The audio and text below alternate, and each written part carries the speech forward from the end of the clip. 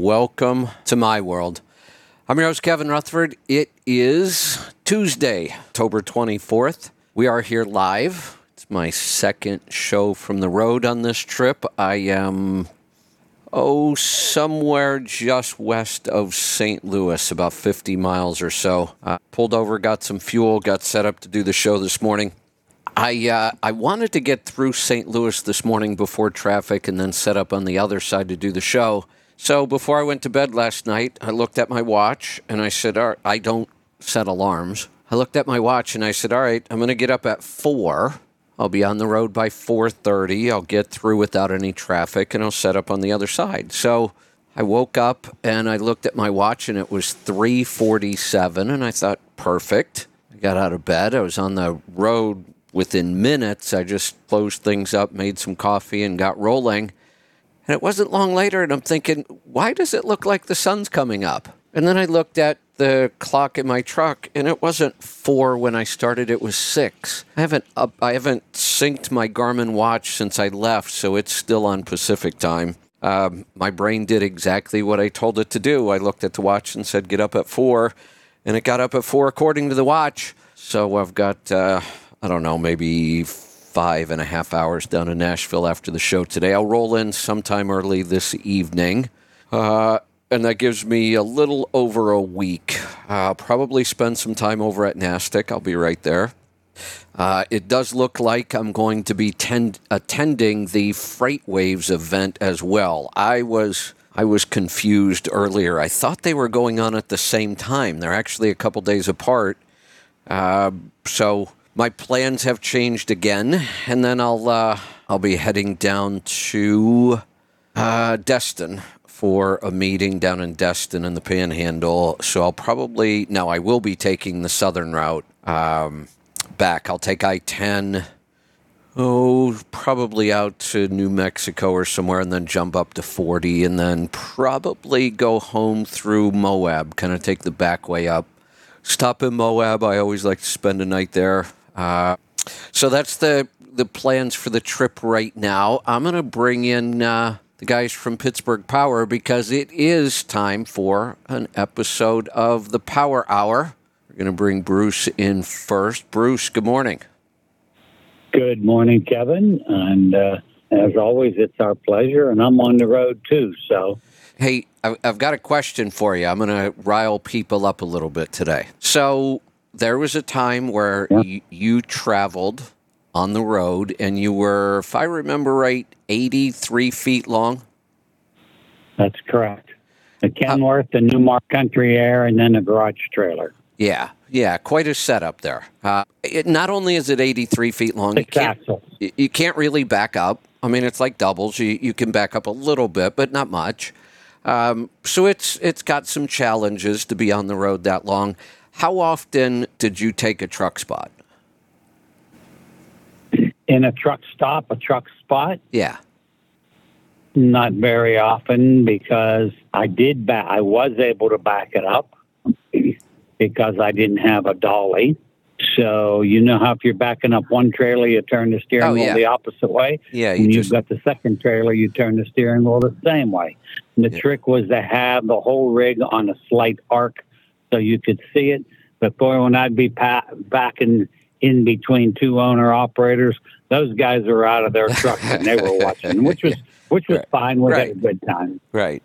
But most of the time when I stopped for the night, if I wasn't in a rest area, I was in a shopping mall, a Walmart, a Lowe's or a Home Depot, or Ace and True Value hardware stores. Yeah, so I'm really conscious of that. When I travel with my trailer, I'm 76 feet. Right now, I don't have the trailer. I'm very, very conscious of that. I never take a truck spot if there's any place else I can go, especially anywhere where it's crowded. So where I am, I'm coming across 70. I'm shocked at how much parking is available. Last night, I stopped at a rest area to sleep. There had to be at least 30 truck spots open all night. There was hardly anybody in there. So then this morning, I get off the exit, and there's one decent-sized truck stop at this exit, and then one small one. So the fuel wasn't even close. The fuel over here at this other stop's like 50 cents cheaper. So I came over to the small spot, got fuel. It's morning, so everybody's already leaving. There might be, I didn't count, I took a picture. There might be 15 truck spots in here. And I think at the moment there's 3 trucks and myself. Now, it's morning. Everybody's already gone. Every place I've been has had tons of truck parking. And this little spot really doesn't have any place up front. A lot of times in the truck stops, I can just squeeze in up front somewhere, especially overnight. So I parked in a truck spot in the back corner, and I was able to get over against the curb in a way that I could even put my slides out, not even come close to taking up the one spot I'm in. Within seconds of posting that picture, I had people bitching about me taking a truck spot. Not even asking. 2 things. One, I never do this if I'm really taking a spot that a truck could use at that moment. Clearly, right now, plenty of parking. But then I'll even go a step further. I buy just as much fuel when I'm on the road as any truck out here. I'm getting 6 miles to the gallon. And I'm working in the trucking industry the whole trip. So kind of pissed me off a little bit. Just ask. You know, I get it when they get annoyed when, RVs or cars with small trailers, go in the back and take a spot. I'd get annoyed too, but that's not what I do. Yeah. So that's like just my rant for the morning. Walmart parking lots worked well for me, and Ace Hardware and True Value and shopping malls. I use them all. I do too. When I'm doing the show on the road and my time is tight, I'm trying to get a lot of miles in. I'm doing the show. I need fuel. So for me to, sleep last night at a Walmart and then drive somewhere to get fuel and then go back to the Walmart to do the show, the time would just be, I would lose so much time. So all you had to do is look in the picture and you could see it was not crowded. Yeah. Well, just my rant. Social media can be tough. Yeah. Yep, that's it. So I thought I'd stir the pot a little bit and get people bitching about that. Because really, I am very, very conscious of it. So, yeah. All right. Understand. One other. No, I'll wait until I bring Pete and Leroy on. What's on your mind this morning? Well, I've had a couple people with head gasket issues on recently rebuilt engines from other people. And I asked what was the line of protrusion set at. Nobody seems to know. And I said, did you ask your mechanic prior to letting him take the truck apart? Does he have the tool to cut the upper counterbores? And the answer was no. Always be leery of that. If they don't have the tool, do they know somebody that can come in and cut the upper counterbores if they need to be cut?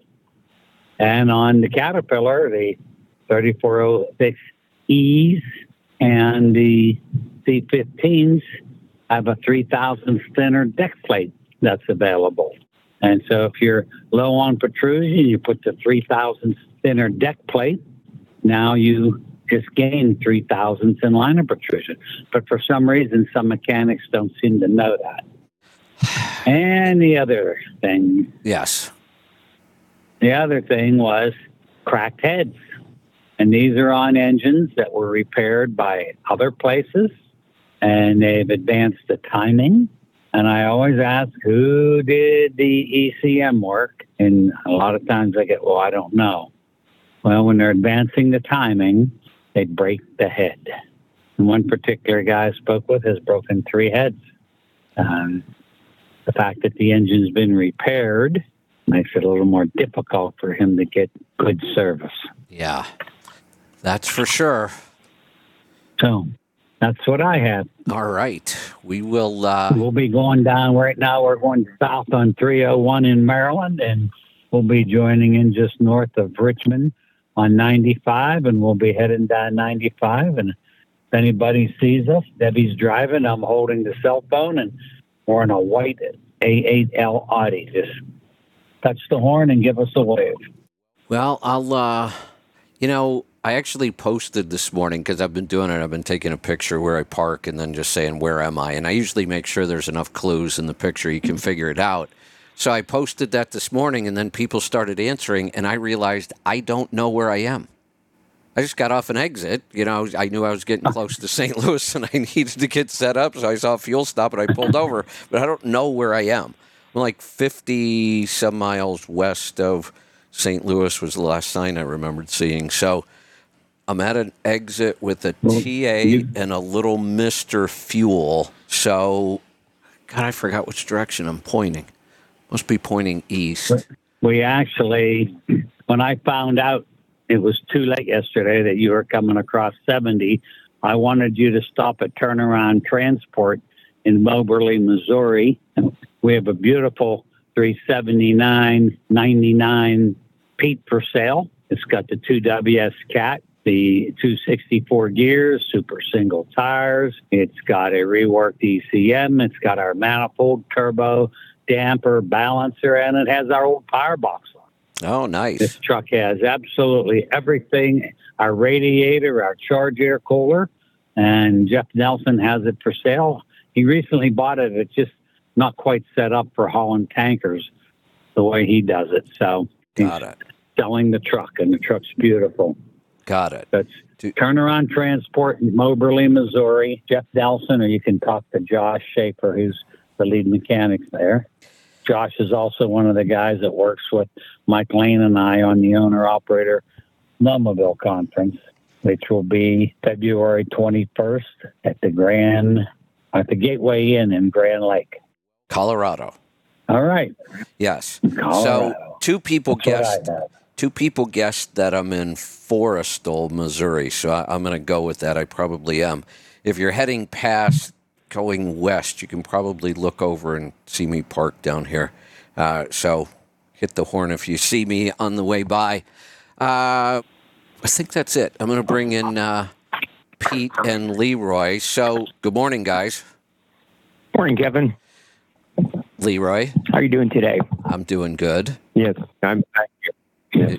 So, Leroy, I posted, that I've got a new tune in the coach on this trip. I might have told a little white lie. I said I tuned it myself this time. And then I said, well, I connected the cable and turned on the laptop. That's got to count for something. I mean, most people say that they're tuning it themselves. So, makes sense. Yeah. So, I don't want your head to get too big, but I think you nailed it this time.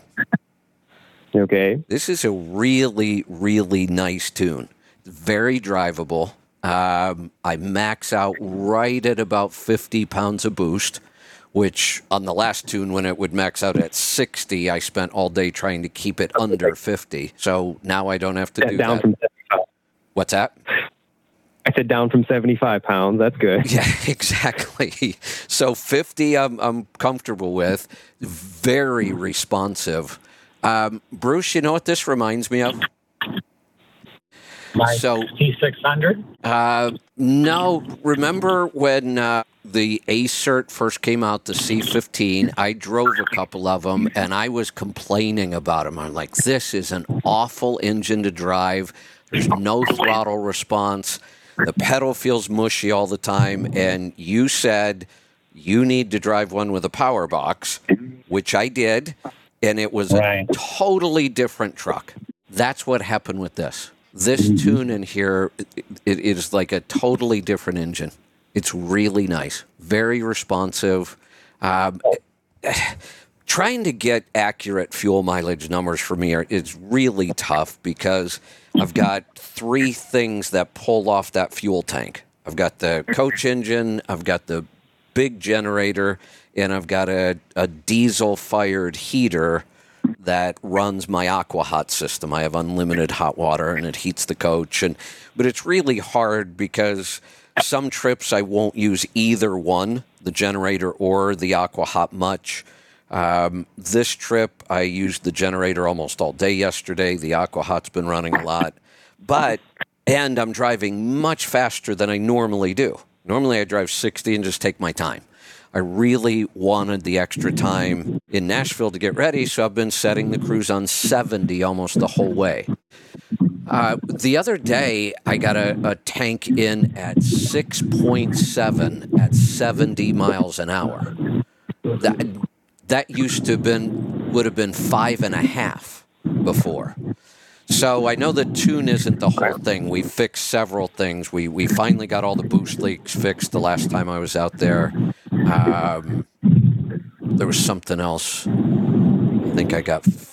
Oh, the muffler. We took that catalytic converter off. That really helped. But between those two things and the tune, I think I've picked up over a mile per gallon. That sounds about right. Yeah. Like I said, when we got rid of that split injection stuff, that makes the world of difference. Like you said, it makes the engine more responsive. Instead of having 2 injections, you have 1 in main injection. So it'll feel a lot more like a 6NZ than an A surge. So that's good. It's sounding like it's doing what it's supposed to. Yeah, for a 13-liter, I would be very happy to have this engine in a truck. So if you're Like getting this. 6.7 at 70, I imagine you'll be into the 7s if you slow down. At 60, I would think I'm going to be at 7.5 plus. This coach has never registered a tank above 7. Ever. Yeah. Yeah. So can't really tell right now. It didn't feel like we pulled too much power out? Not at all. In fact, in some ways, it's like I have more, because I had to go so easy on the throttle before, and I had to stare at the boost gauge, and I couldn't really shift to change the boost. I don't have enough gears. The only thing I could do is just keep letting off the throttle. So now it feels like I've actually got more power because I'm not so gun shy on the fuel. Oh, nice. Yeah. And my head's a little bit bigger. Yeah, so I'm pretty happy with it, and I would highly recommend. We don't run across many C13s in trucks, but I would highly recommend if somebody has one, get this tune. It's worth it. Yeah, I know. Do we want to call it the Kevin Rutherford tune or the KR tune? I don't know if I should take credit for it. JR did it. I'm just enjoying it. But we could. I'd be okay with that. The JRKR. It could be the JRKR tune. Did I say JR? Leroy. You did. Yeah. Did I? Leroy did it. Yeah, you must have confused me with the initials. So I don't know why I would say JR. No, it was Leroy that did it. Yes. Okay, so. Yeah. I know that Pat Anderson has a very similar tune with a little bit more power, and he really likes his. So we kind of did the same sort of ideology on yours. So I like it. Who was that has it? Patrick Anderson, but he has a C15. Oh, okay. We did the same thing with the split ejections and the timing and the fuel map and stuff. And he really likes it, so we did the same thing with yours. Except I didn't put very much power into it, so I'm surprised you say that it feels about the same. Yeah. So The Patrick Anderson. Go ahead, Bruce. He's building a big barbecue deck right now in the back of his home in Cheyenne, Wyoming. And so the way he put it on Facebook, I think we all have an open invitation to barbecue at Patrick Anderson's, and probably going to be cooked by his lovely wife, Heidi. Maybe I need to go home through Wyoming instead of Utah. That's right. That's right. I'll be going past there right at the beginning of the year, and I'm going to stop to see if the barbecue deck is open. There you go. All right. Pete, Leroy, what do you guys have? So I was going to kind of follow up with what Bruce said about liner protrusion. We had sold a customer big cam cylinder kits, said, hey, the block's never been cut. I need standard liners, wanted 20,000 shims. So we sold him that. Then he calls back getting coolant in the oil right away, instantly. So get the heads off. We haven't checked protrusion. He has over 20,000 protrusion because the original block wasn't cut for shims. No one measured anything, and his tech put it together. I hate to call him a tech because obviously he's not a tech, parts changer. And he hasn't come out and blamed us, but he's leaning like it's our fault that we sold him the wrong parts. We sold him what he asked for. Whereas the tech didn't see shims, he should have questioned it. And then more importantly, we should have mic'd everything. I mean, you mic stuff before, you mic stuff after.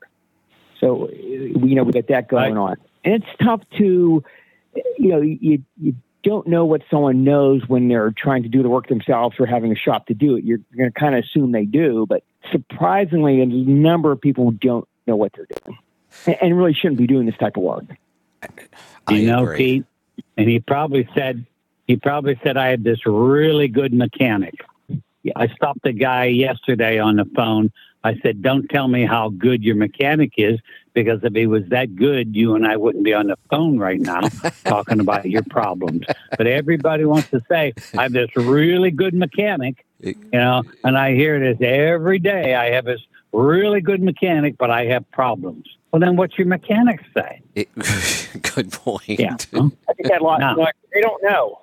Now, I don't mind if you're a customer, even if you only use the catalyst, the max mileage catalyst, or you bought a damper and balancer from us or a manifold and stuff. But if you didn't buy anything and now you're calling and you want me to take hours and explain it, that's not being fair. Right. And I've had that last week too. So. Yep. And that's where something as simple as a service manual or shop manual would make a big difference. Now, buy one ahead of time, read it, have an idea of what to look for. I mean, you don't know what you don't know, but if you would have read the manual, you'd see they want you to check liner protrusion and check the counterbores and tell you how to check. Think about this. Pete rebuilt a whole lot more big cams than I did, but I was there for it. But Pete and I walk through the shop and we see the IXX and the X15s and the DD15s. We see our mechanics working on them, rebuilding them, changing front covers. But Pete and I haven't done it. I wouldn't even begin to try to do it.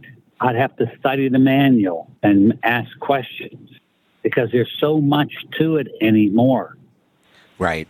You agree, Pete? Oh, absolutely. It is, it's getting to the point where a lot of with the newer trucks, people just should not be working on them. I mean, it really needs to go to the shop, especially with the electrical problems. You figure the experience we have when we run into issues like, okay, what's going on here? We haven't seen this before. There's just no way an owner-operator is going to get a voltmeter and figure out what the problem is himself. Right. I mean, you're just at that point throwing parts at it. I mean, there's too much going on. I agree. I'm even seeing that with new.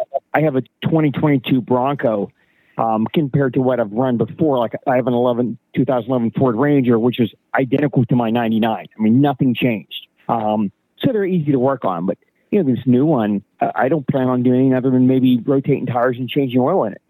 There you go. Something that's going to go back to the shop. Yeah. Just not up on the new stuff. Yeah, I agree. No doubt. Need new tools, different tools. Almost need a laptop, or not a laptop, but some sort of computer to plug in for stuff. Yeah. Even to do brake jobs nowadays, a computer to plug in to shut the emergency brake off. I found out I ruined an expensive battery because I didn't reset something in the ECM when I put a new battery in a car. And how are you going to know that? Yeah, I didn't know until I called and complained, and I said, why did this expensive battery only last 7 months, and I need another battery? And they said, well, who put the battery in it? And I said, I did. And they said, what did you do after you put the battery in it? And I said, I started the car and drove it. And they said, well, those batteries have some kind of smart charging capability, and when you replace the battery, you've got to reset the ECM. And I'm like, well, yeah, I didn't know that. So do I really have to take... Well, and I guess next time I'll put a new battery in it myself and at least save that labor, but I guess I'll have to drive to the dealer and have them reset it. Mm-hmm. Yeah, yep. It's getting crazy. Yeah, things have changed quite a bit. Yeah, they have. No doubt. I have the coach with the refresh. I am really happy with it. Happy with the tune, happy with all the stuff we got upgraded and updated, but I still have one problem, and I've really kind of had this problem ever since I've owned the coach, the AquaHot system, which I love. It's that diesel-fired heater. It gives you heat in the coach with almost no power or no electricity, uses very little. It's unlimited hot water. I mean, it's on-demand hot water. I just love the system. but it has been really, really intermittent over the years. And it's always worse when a problem's intermittent on a coach, because I might go 8 months without using it. Then you go back and you got to try to remember what the issue was. And it's got all kinds of trips. If the voltage gets too low, it trips, and I got to reset that to get it to fire up again. If the coolant in it, it uses propylene glycol as a coolant. If the coolant gets too low, it trips a fault and I have to reset it. If the fuel tank, because it pulls from the same fuel tank as the engine, gets below a quarter of a tank, it won't pick up fuel anymore. And they do that. I get it. So you're not parked somewhere and that thing runs you completely out of fuel. So the pickup for that is higher up in the tank. So there's a lot of weird little things that always reset it, or I have to reset to get it working again. So it seems like I'm always doing that. I got it rebuilt completely once, and I would still have these times where everything is right, and the diesel-fired heater, I can hear it trying to fire. It makes this like turbine spinning noise, and then you hear it ignite, and you see the exhaust. And sometimes it just won't ignite, and I've got everything right. So finally, I had time yesterday. I spent some time on the phone with some of the techs down at the factory, and they said one of the problems we've seen over the years is those fuel lines aren't very good quality. There's two lines, a feed and a return, and they'll start sucking air at times, and then it won't fire up, and it sounds like that's what yours is doing. And I said, oh, well, that's easy. I'll just replace the fuel lines. And they said, plan on a good 8 or 10 hour day. So just to replace 2 fuel lines to this diesel-fired heater, they say is an 8 to 10 hour job. Are you running a max mileage catalyst in there? I am. And it is now, I have not been through my first gallon yet. So I'm 80% done with my first gallon, which is another reason why I think it's running so well. I could see a difference. But this heater, just every once in a while, just does not want to fire. Because like hot water. The catalyst, the max mileage catalyst with Espar and Webasto heaters does a wonderful job of keeping the firing chamber spotless. Maybe that will help, but I'm really starting to believe they might be right about these fuel lines. So it sounds from what you're describing like it's trying to fire up that it has air in the system. That's what it feels like. That's what it sounds like, and that's what they say is one of the common problems they've seen over the years. So it's just that makes sense. You know, it's fairly easy to troubleshoot this stuff. The problem comes in is when you look at how much work it's going to take to fix it. It's just so hard to get to everything. 8 hours. On this. Yeah, well, what they claim is, I mean, my fuel tank is pretty far forward in the coach. It's really right behind the driver's seat, and it goes all the way across the big square tank, rectangle that goes all the way across the coach. And then that diesel-fired heater is right back almost at the tandems, and they run the fuel lines along the frame, so you got to empty out all the storage on the bottom, and you got to start taking off all those panels to get to that, all of that access to run the new lines. So I think what I'll do, and they said this actually works, I think I'll use the same trick we use when we think we've got a fuel line problem. I'm just going to stick a short hose on there and stick it in a bucket of fuel. The problem is this is intermittent enough that, yeah, it may not. What I'll have to do is try to catch it when it won't fire and then try a bucket of fuel and see if it works. All right. Good idea. Should we get to some phone calls? Because we got a bunch of them.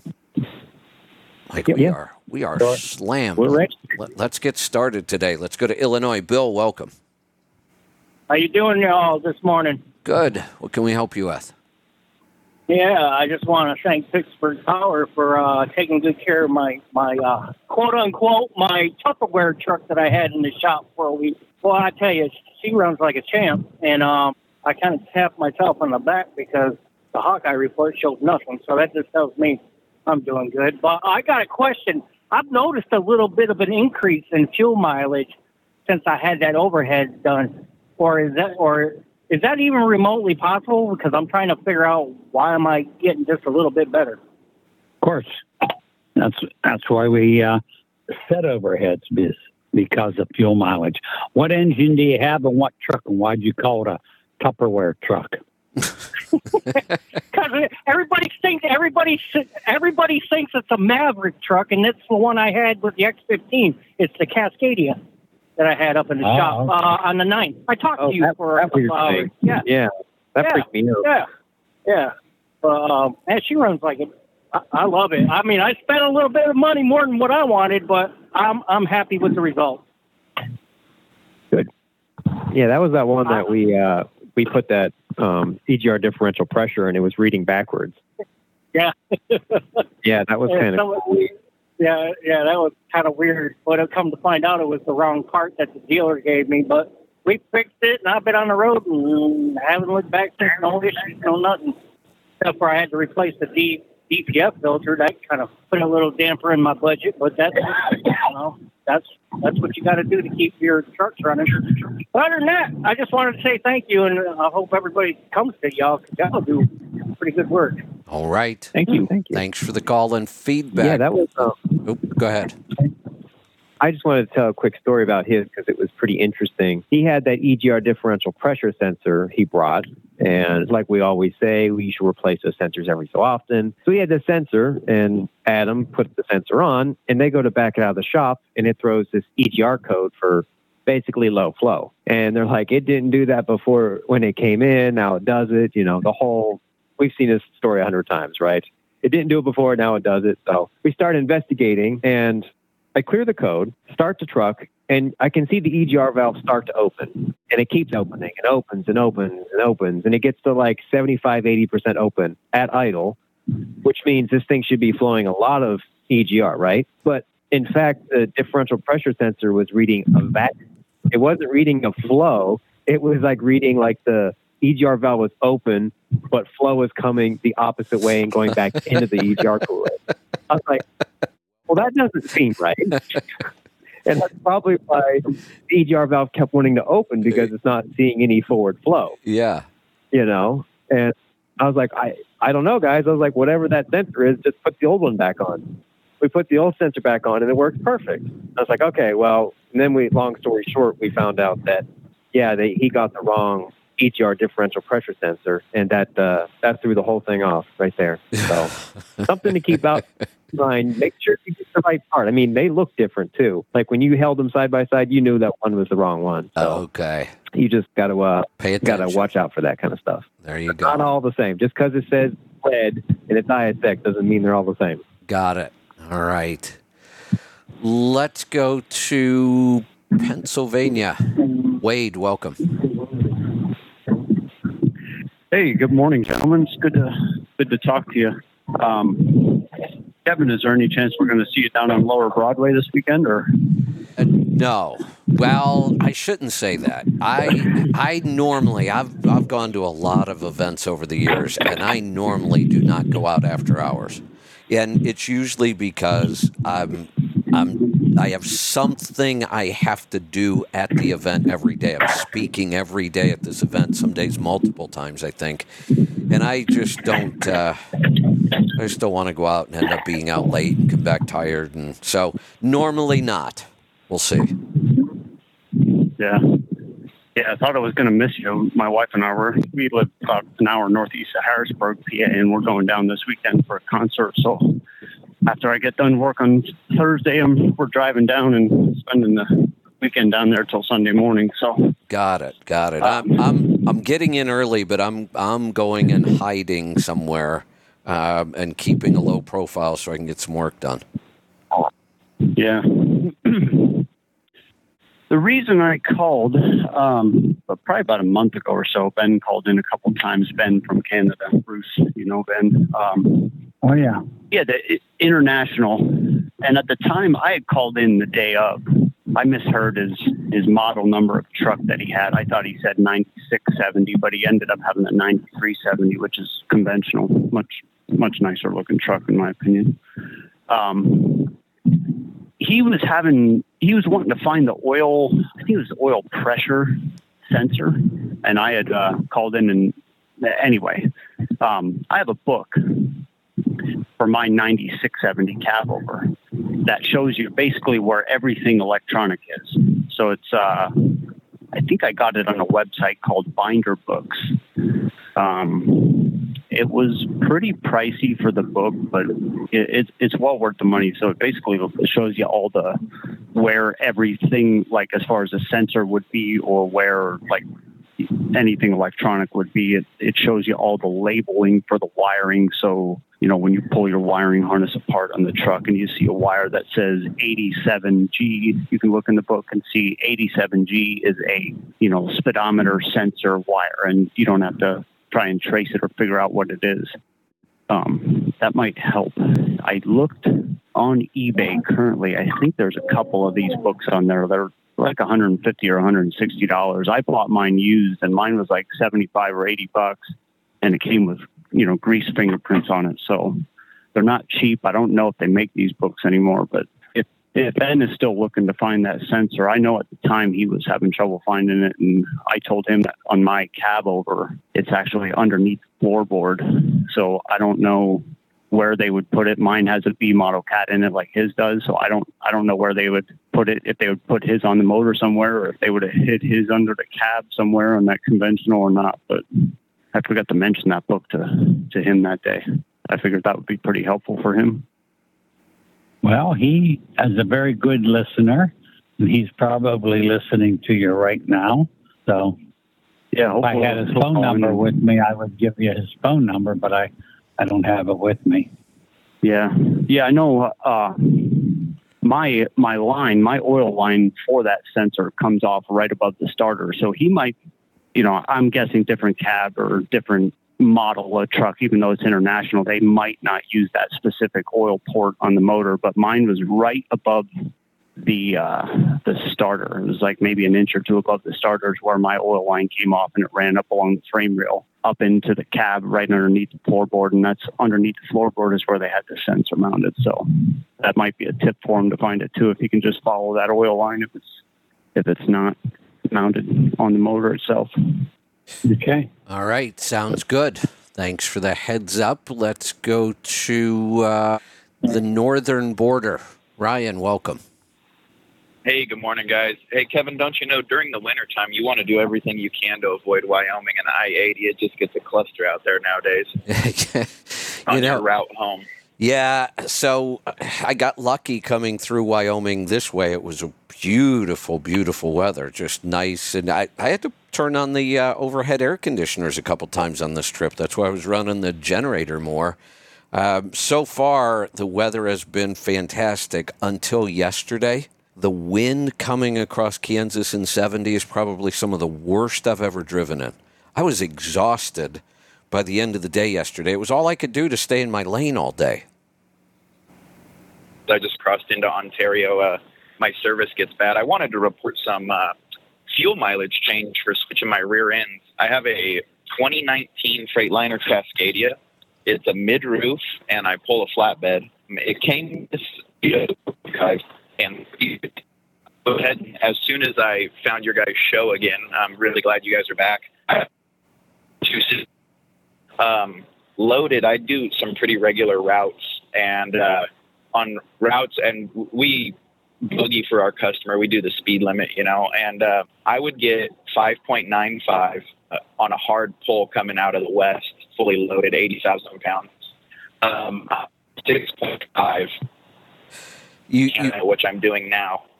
You were breaking up a little bit, so I want to kind of recap and see if I've got it right. You were at 5.95, and on the same run, basically everything else the same. After you switched to 2.64s, you ended up where? 6 something? Oh boy, I think we might have lost him completely. He did warn us he was heading into a bad area. Oh, yeah, the call just dropped completely. We'll see if we can get him back in. Phone lines are really slammed, though, so let's go to Mississippi. Mark, welcome. Hey, so I talked to Bruce on Saturday, and I haven't talked to Pete since before the oil sample. So Bruce decided that I should run about 10,000 miles and pull an oil sample and see if any coolant increases or if any changes or whatever, and just watch it, check for condensation inside the oil cap, and then, just watch the oil.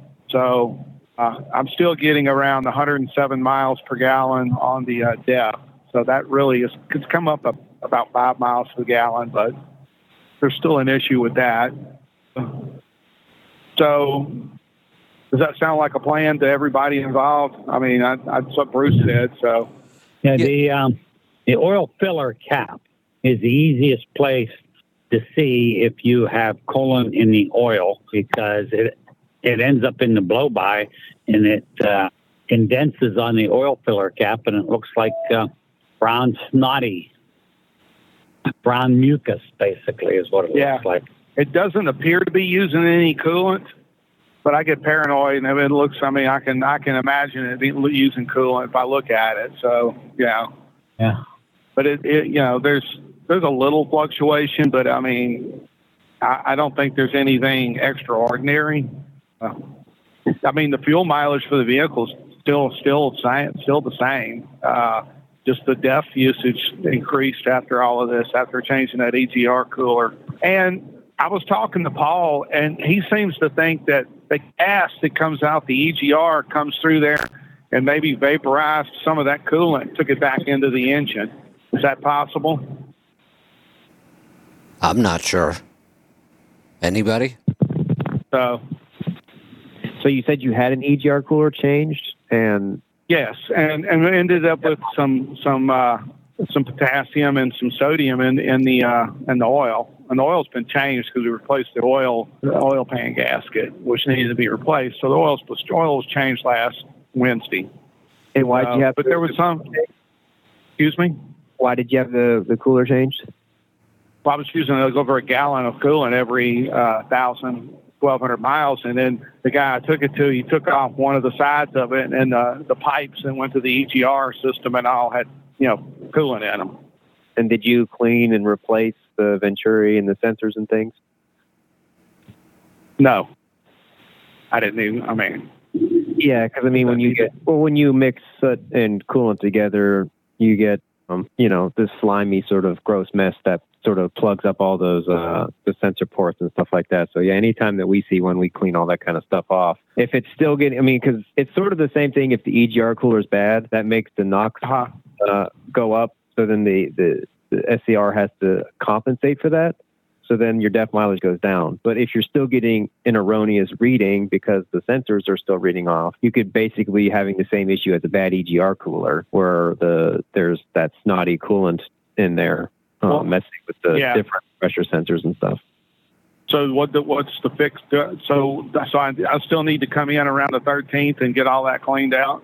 I mean, that's the first thing that comes to my mind. I think coolant in the oil, to me, might be a separate issue, like Paul was talking about with the vaporization and things like that. I don't think so, because coolant's not going to vaporize or sort of try to boil off until 200 plus. So why would this? So you're saying it's just a coincidence? I'm not positive, but I mean, if you even had coolant, an EGR cooler bad, and it goes through the EGR and it goes to the engine, then you're getting it through the injector, not through the injector, through the intake piping, and then appointment on the 13th, which is a Monday, and getting back from all the trips I got to take personally or whatever. That's just, I mean, I could probably get there on the 13th, but the 4th. Yeah, I mean, even the last one we had with this low DEF mileage complaint, we were able to verify on the dyno that it was back to being correct. I ran it for a certain period of time, saw what the DEF usage was and what the fuel usage was, calculated the percentage of it, and I was able to verify after the fix that the DEF mileage was back where it was supposed to. So we should be able, if you get it in, we should be able to verify before we send you out the door that it's going to be fixed or not. Can anybody hear me? Okay. I can, Kevin. Okay. Yes. We got your back. All right. I can. So, Mark, so you want me to change the 13th to the 14th? I can do that now while you're on the phone. Yeah, 14th, please. Okay, we can do that. Because I get back Wednesday night after going to Nashville and California. I get back on a Wednesday night, then I get a load out, and I can get something up there and deliver in the area on Monday and get there for the 14th. So Okay. they did the 13th, and I'm just like, okay, yes. And then I started thinking about like that's going to be really difficult to get a load delivered up there. I mean, I'm not saying it's not possible, but it's just that 24-hour cushion makes all the difference in the world. Okay. Yeah, I bumped you over a day, so you're taken care of. Okay. All right. Well, then, so I don't need to call everybody. So we'll just see you all on the 14th. All Yes, right. sir. All right. Good stuff. We're going to move along. We got to get to the calls. They're piling up on us. I think we've got Ryan back. Ryan. Hey, apologies about that. Switched over to Canadian cell phone towers. But two things. I wanted to report fuel mileage with my rear end change, and I had a question about a tune and boost for the Pittsburgh Power guys. So Sure. With my rears, I have a mid-roof Freightliner Cascadia pulling a flatbed. It's a 2019 DD15. This is a 10-speed overdrive. And, double overdrive. From 355s to 264s, I now spend most of my time in ninth or direct gear. I pull heavy out of the Dalles, Oregon, going east. And on that first 600 miles, I would get 5.94. And now I'm seeing anywhere between 6.3 to 6.5. And then on my regular run between Missouri to Canada, it's the same type of increase. I went from 6.3 to 6.7. Even if I slow down from 70 miles an hour a little bit to 65, I've pushed 7.1 fully loaded at these 264s now. So a huge increase. Now, when I'm empty, I only saw 0.2 increase from 7.7 to 7.9. So it was definitely worth the switch. It'll pay for itself on ROI within about 8 months to a year. And really happy. I was glad I tuned back in, found your show, and Bruce mentioned it. The show I made the switch right away. That's an interesting gain. you- I would not have predicted that much going from 355s to 264s. Your RPMs didn't change all that much at your top speed, did they? No, it's funny, and I stay now in direct at 70 miles an hour at 1560, whereas with my overdrive with the 355s, I would have been right there at 15 to 1600 as well. Yeah, it shouldn't have changed much because those two gear ratios with the different gear in the transmission come out almost the same. So it's interesting you picked up so much because it. I mean, there's hills. Yeah, huh? There's hills that I roll into that I'll leave it in ninth and I won't downshift up the hill anymore, whereas I used to drop a gear before. So it's just that direct power running through really made a huge difference. Interesting. All right. Now, backing up with the spread axle, last night I was backing up, and she does want to jump a little bit when she's fully loaded, so you really got to feather that clutch. But yeah, I'll bet. All right. I had a guy on the phone.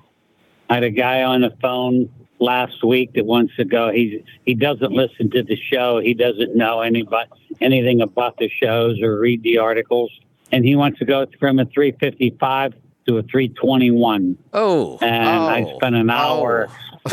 I explained everything. And at the end, I still think he's going to the 321. So that's awful to spend all that money. He might be making things worse. Yeah, that's right. And I told him about the app, and I said, get on there and listen to the past shows, and read the past articles. But I don't think he did. Wow. Spicer has a great website for all these ratios, and I would have been comfortable with anything between 264s and 308s. But as soon as I heard Bruce say, go from do the 90 drop, 355 to 264s. Yeah. Right. As soon as I did that, I was like, yes. Good. Yeah. Good. Hey, question about tune and boost. With the DD15, it's the non-VGT turbo. Is that correct? That's correct. Okay. What type of, if I came in for a real hefty, because we're either fully loaded or empty, running between pickups, what type of boost would I expect, top boost on a real good power tune from you guys for this DD15? Top's going to range probably from 35 to 38. Okay. Yeah, that's got me beat from what I got now. I've got, the St. George, Utah tuner on here from PDI, and I can push 38, and it does healthy.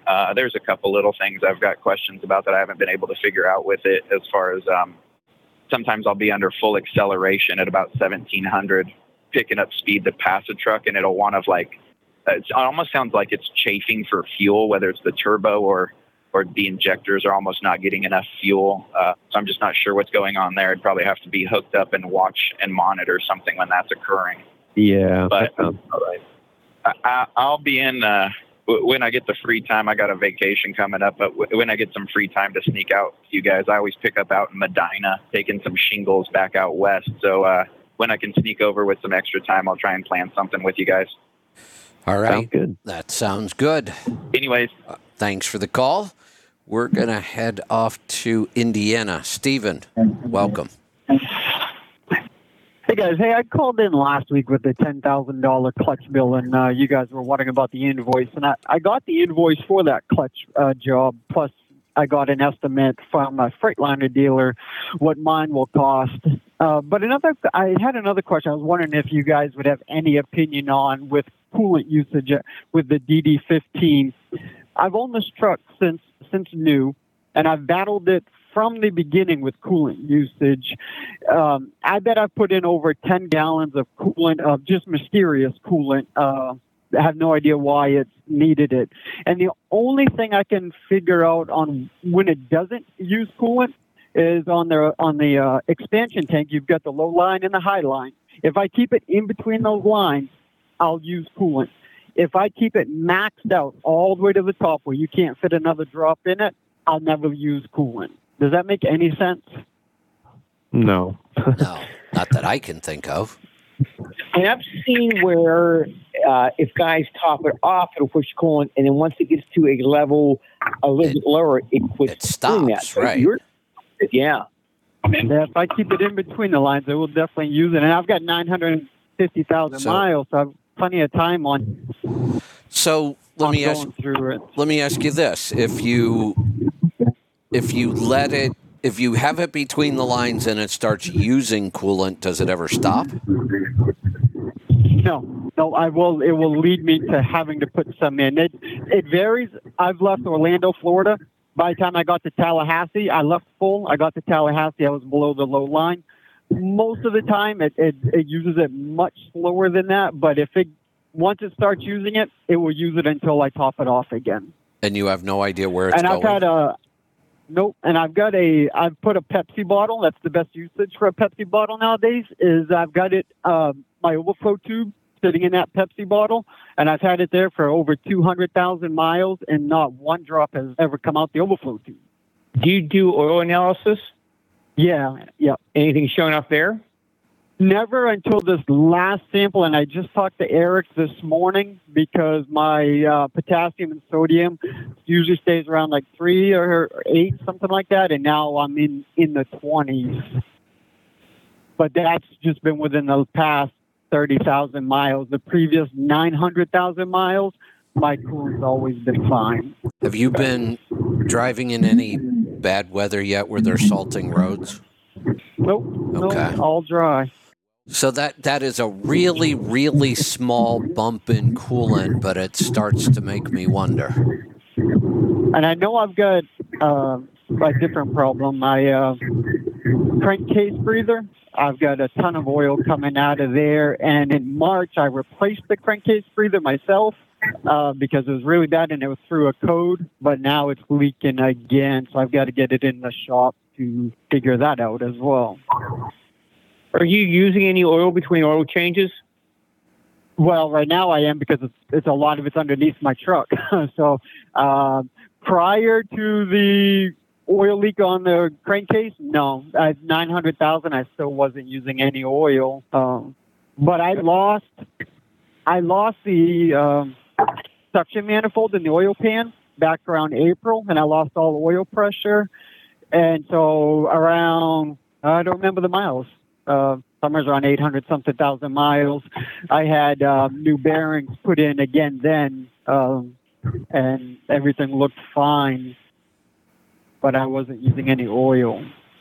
And how much are you using now? Right now, 40,000 miles. I had to put in 1.5 gallons on 40,000 miles. Nothing to speak of then. And that's including, because that was with the big OPS filter change that usually takes 0.5 gallon anyways by the time you change that around. So maybe 1 gallon in 40,000 miles. That's nothing to speak of. Sounds like the engine is still in good shape. Just got to find where that coolant's going.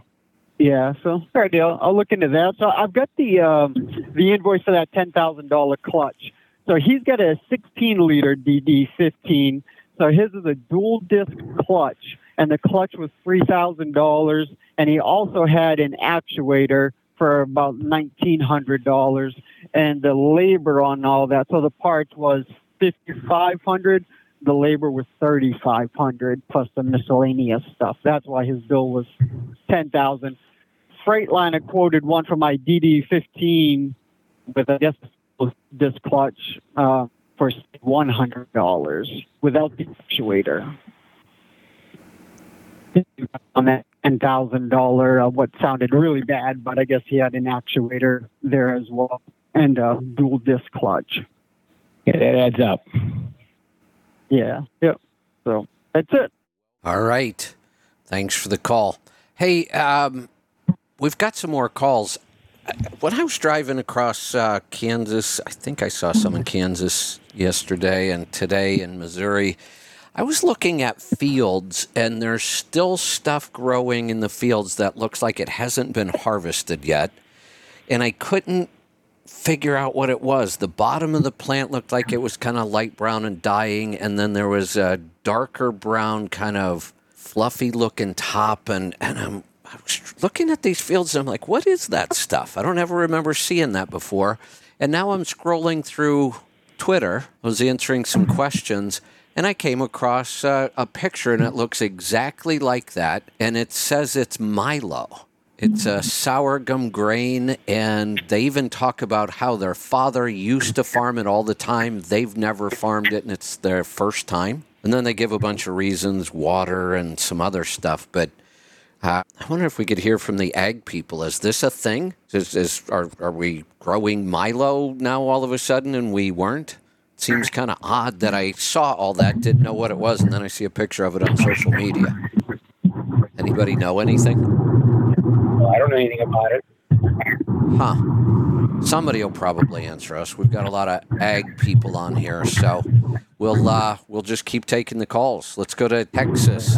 Bob, welcome. How you doing today? Good. What's on your mind? You are in O'Fallon, Missouri. Been there a million times. It is O'Fallon, not Forestal. Well, it's right there on Forestal, O'Fallon, kind of right same general area. Got it. Okay. But if you got fuel, that would probably say Forestal on the paperwork. But I think when you're at the scale, which is about a half a mile away, they consider that O'Fallon. Got it. Okay. One of our employees. Because I know you still live in O'Fallon. I know Peter. Yeah, I know Peterbilt right down the road, like 3 exits away is O'Fallon. Got it. TLG Peterbilt. I'm in that area. And I kind of got and just an FYI, when you're going towards Nashville, I always take 64 east to 57 to 24. Okay. Rather than going through 70. It's a little less hectic, believe it or not. I may check that out. I like less hectic. Yeah, it's a lot less hectic. The only screw up you got is like downtown by the baseball stadium and the Budweiser and all that down there, but that's about the only screw up there usually is. And you cross the river and you're back in Illinois. All right, I'll check that out. And I got one other thing. If I was kind of wondering about what my truck might be tuned at when I'm on a long hard pull. It's an Acert Cat BXS, like 49 pounds of boost. I was wondering if, like a ballpark figure, if somebody might have an idea what it's set at, and then what they give for a remote tune to change it. So what horsepower is it supposed to be? 550?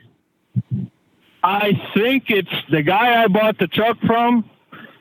He told me it was set at 500, so I don't really know, honestly. Yeah.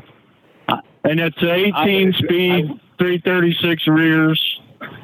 Okay. The tune is $1,450 for that. Is it? Okay. Yeah. And you'd be very happy. JR, that does most of the tunes on the A-Certs, he's quite the A-Cert guy. All right. So you think it's probably set around 500, 550, somewhere in there? Yeah.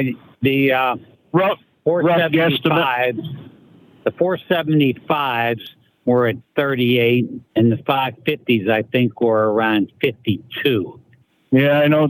This thing will get up around 50, but 4950 seems about as high as it climbs, and the pyrometer is right about 900 on a hard pull.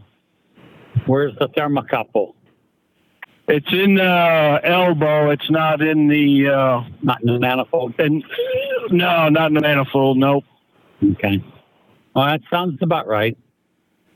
Yeah, what worries me is the person that did the tune, and y'all are talking about the timing, and that's the only thing that really worries me about it, is what the hell the timing is set at, you know? Yeah, I agree. That's something to be concerned about. All right, at least I have an idea, and then after I get some tires, I'll get somewhere and get a tune done. All right. You know how to find our dealer list on the website? Yeah, you guys send me emails all the time. I'm already on your email list because I bought some stuff from you. We're not sending too many, are we? No. I like reading the articles too. I just started getting the articles. I like reading them when I'm parked doing my 34. All right. I stay out here 2 to 3 months, then I go home. Who cuts your grass? Do appreciate all that other stuff. Hey, whenever you're out there, who takes? I got a good son-in-law for that. Oh, okay, that's good. Okay. Yep. But I do appreciate the info and the articles and all that, and you know, I listen every week. Love the show. That. Perfect. Thank all you. Right. Appreciate it. Have a good one. Thanks for the call. Let's go to Ohio. Joe, welcome. So a few weeks back, I call into the district power store. They have my full tilt manifold on the shelf. So I get that. I get it installed, drive on it for about a week, and I notice a little bit of variable, not much. But I call Leroy, and I ask him if he can retune my truck because of the manifold. You know how they say you can't put a number on happiness? They're lying to you. 700 is great. There you go. But now, to the root of my call is we tuned an N14 for a fellow Friday, and he told me he had an underlying issue. I spent a good 45 minutes explaining to him that if it's not an ECU related issue, we can't fix it. So what he is when he's bobtailing, he accelerates, he gets a little bit of a hiccup, it rolls a bunch of black smoke, and it takes off like a bandit. He loves the horsepower and stuff, but now I was like, okay, take the pedal off, get your ohm meter out, read the resistance of the pedal, find another pedal, use pedal, new pedal, and try to get the resistance on that. They read the same for the pedal that he had in the truck as their test subject. He still goes out and buys a $600 pedal thinking that something's going to change. He replaces it and still has the same problem. And I don't know where to tell him where to go, but it only does it when he's bobbtailing. If he's fully loaded, he has just got a really nice running truck. Any ideas? Yes, I think you and JR were working on this one together, right? Correct. Yeah. So this is the N14 with that 876, correct? Yes. Yeah, because I'm kind of just piecing this story together because I heard a little bit from JR, but not a lot. But yeah, basically you're saying it rolls a bunch of black smoke when bobtailing, but not when he's actually loaded. And he has a hiccup in the throttle. He'll be throttling up to take off. It'll like hiccup or stumble, and then it'll take off like like crazy and roll a bunch of black smoke, but it only does it like bobtail. When he's loaded, the truck is right as rain. And I'm assuming you guys have looked over all the sensors. Everything has a correct reading and everything like that. I'm hoping so, because I mean, the tech is young. He's smart, but I don't know how smart. Right. And have you had it on a computer and been able to do it at the same time, or no? I could not get it to reenact. Yeah, that's just a tough one. If you can't get it to reenact, it's hard to point you in a certain direction. But I guess the good thing is, if it doesn't do it, you should be able to see what the normal reading is. So when it does act up, you just look for what's different, and then that's going to point you right to what the problem is. But right off the top of my head, I don't have anything off of any ideas about sitting down with it, watching it, getting it to do it.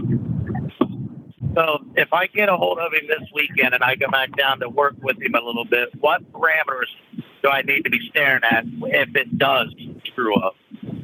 To see a shift in black smoke like that, you're going to want to obviously look at things like boost pressure, intake air temperature, or intake manifold temperature, I should say. If it has any sort of ambient pressure sensor or ambient temperature, those are good ones because that's going to shift the computer's calculated density. That would do that. It has a 6-phase turbo, so there's nothing on that side. Pretty much those couple things, any sort of ambient temperature or pressure, or any sort of intake manifold pressure and temperature. There can be some slight changes with other temperature sensors like fuel temp if it's got one, coolant temp, but you would see that on the dash.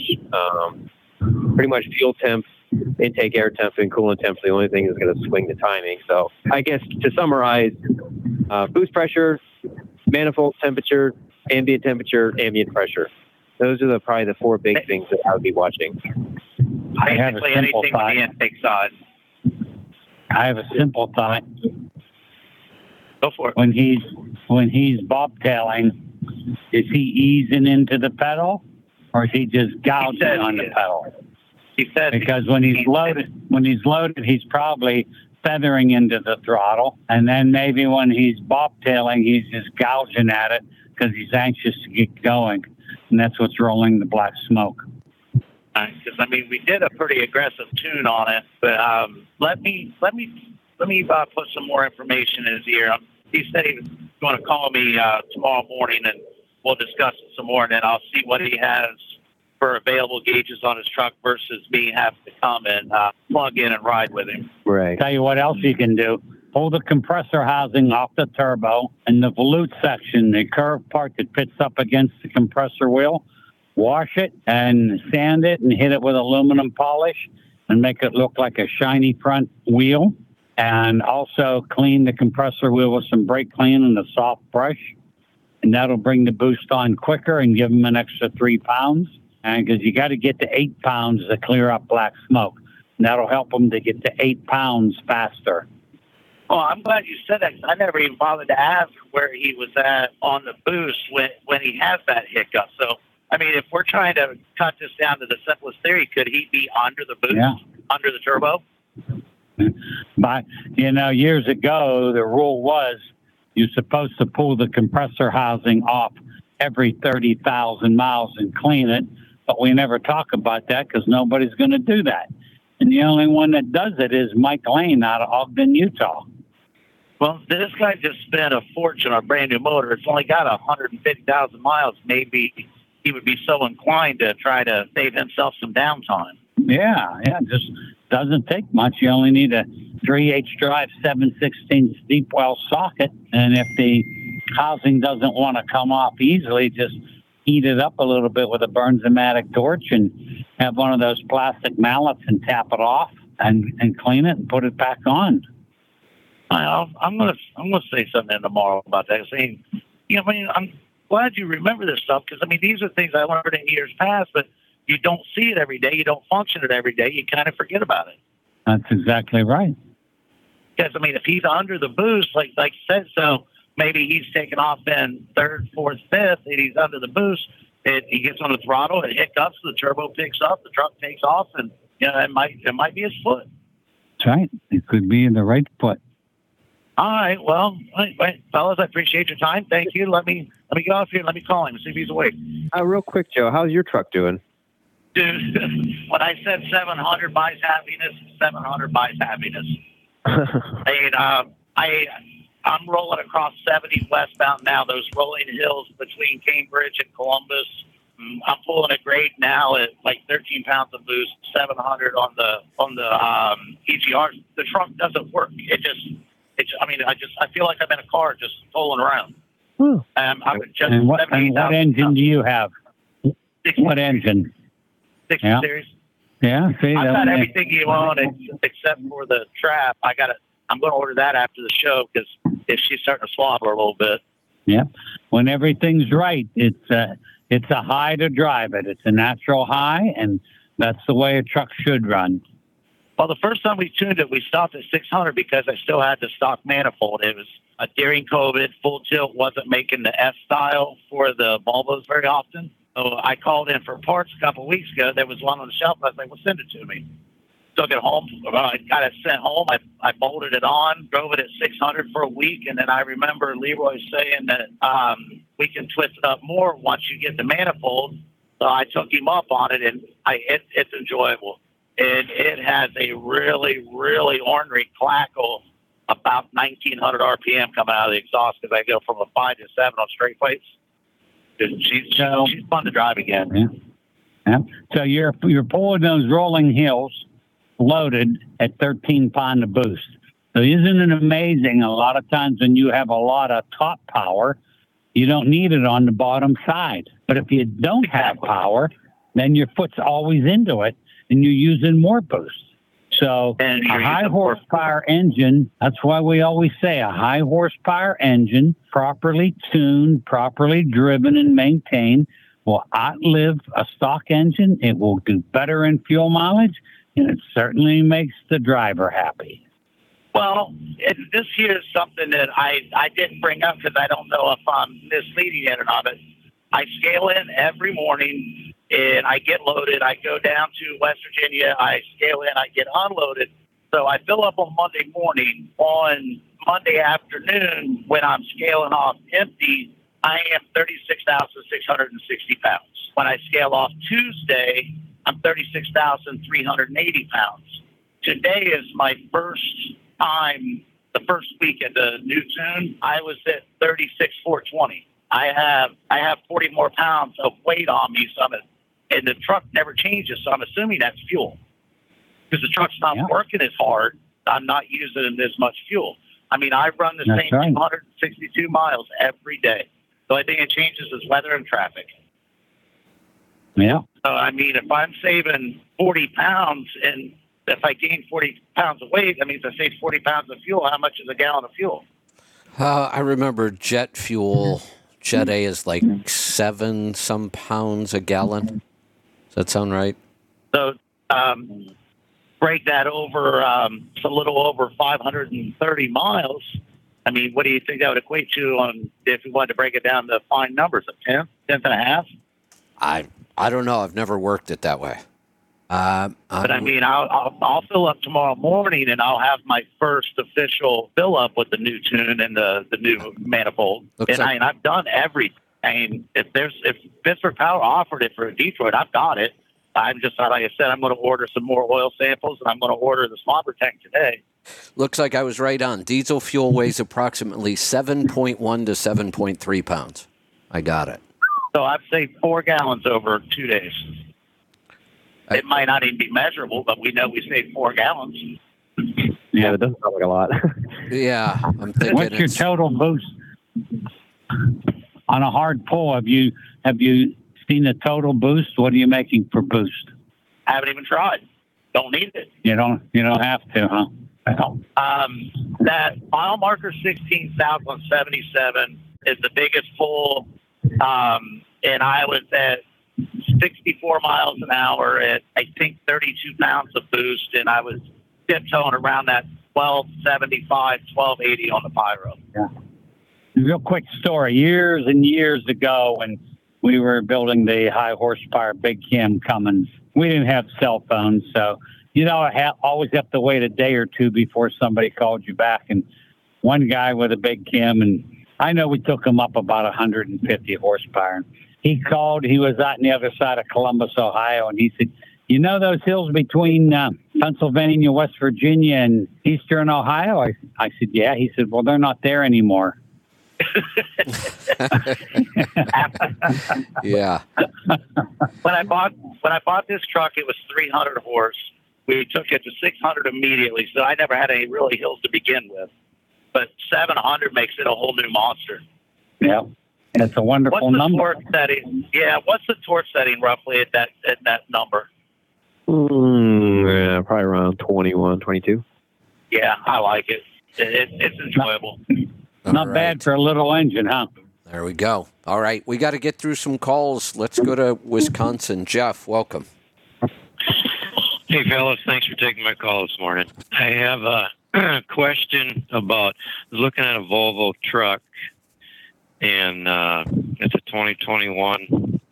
It's got 247 rears, and it's got the overdrive in it, and it has a Reman engine in it. Ooh, and stop. Is this okay? VGT or TC?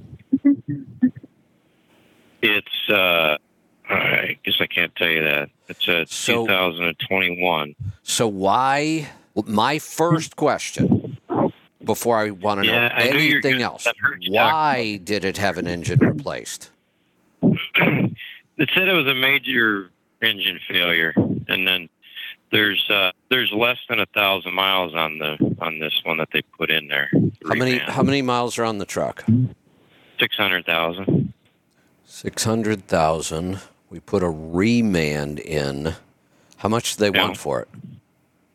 Well, they were asking 72, and they just dropped it down to 64. Sounds really high to me with today's prices, but let me ask you this. If you look for other 21s with about 600,000 miles, what are they selling for? About 64,000. There's several of them that are 64,000. They're anywhere from 60 to 80,000 for those 5 to 600 and some thousand trucks. So I'm not. They're coming down. Keep watching them come down. I mean, they're going to keep coming down. This one sounds overpriced to me, and I want a better explanation of what happened. Saying a major engine failure tells me nothing. Did we put a rod through the block? Did we crack what happened so we have some idea of why things went so wrong? So when they put a Reman in there, is that that's a completely different engine, right? Correct. So I'm assuming that the engine went so far south that it was not rebuildable. Right. But I so what? I just worry. I mean, was this total neglect? Was it, the drivers just hammered it and nobody ever worked on it or maintained it? Or because if that's the case, the rest of the truck's going to be a problem. Well, yeah, I haven't had my hands on it. I haven't taken a look at it yet. So it's just. I don't. For me, before I would ever take a look at it, I want somebody to tell me what broke on the first engine. Now, don't just tell me major engine failure. Tell me what happened. Otherwise, I wouldn't even consider this truck. If somebody can't answer that question, I would just move on. You could be buying yourself a major headache, and you're not getting it at any significant discount. Right. Have you run a rig dig on it yet? Yeah, no, I didn't. I haven't. I was going to talk to you before. Run a rig dig. I'll spend 30 or 40 or whatever a rig dig costs these days. I'll spend that to see if I can find some information about this truck. But I would be. Do we know where it came from? Who owned it before? It's a FedEx truck. FedEx corporate, like FedEx owned the truck, or a FedEx independent contractor that owned the truck? That I couldn't tell you. Is it a sleeper? I'm assuming it is. Yes.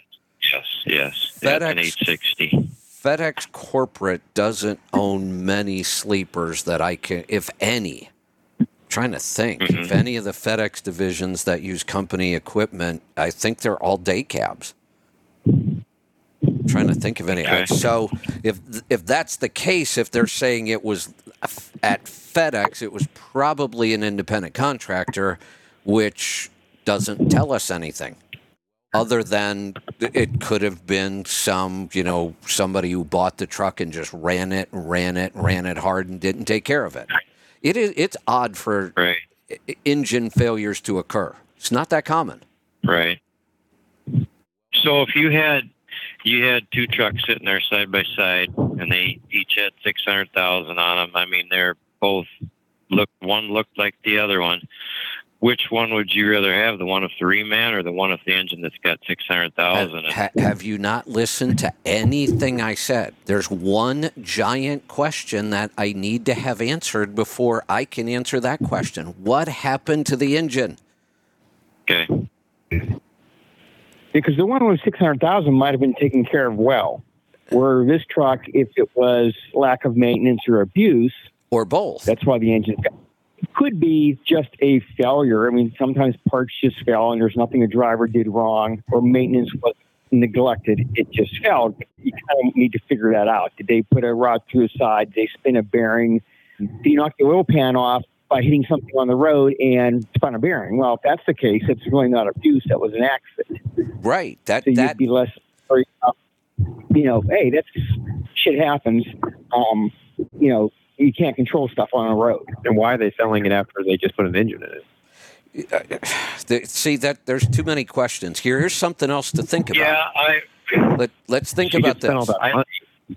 When you buy these new trucks today, the DD platform, the Volvo platform, we are seeing these trucks get to 1.3, 1.4 and more, and they're still not using oil. If that's the case, your new engine isn't all that valuable to me. So they said that they traded some of these in, several of these trucks in, and this truck was on the way back from out west or whatever, and it broke down in New Mexico, and so a Volvo dealer put the reman in there. Wait. Let's go back. Let's go back a second, because there was a clue there. This came from a large lot of trucks. The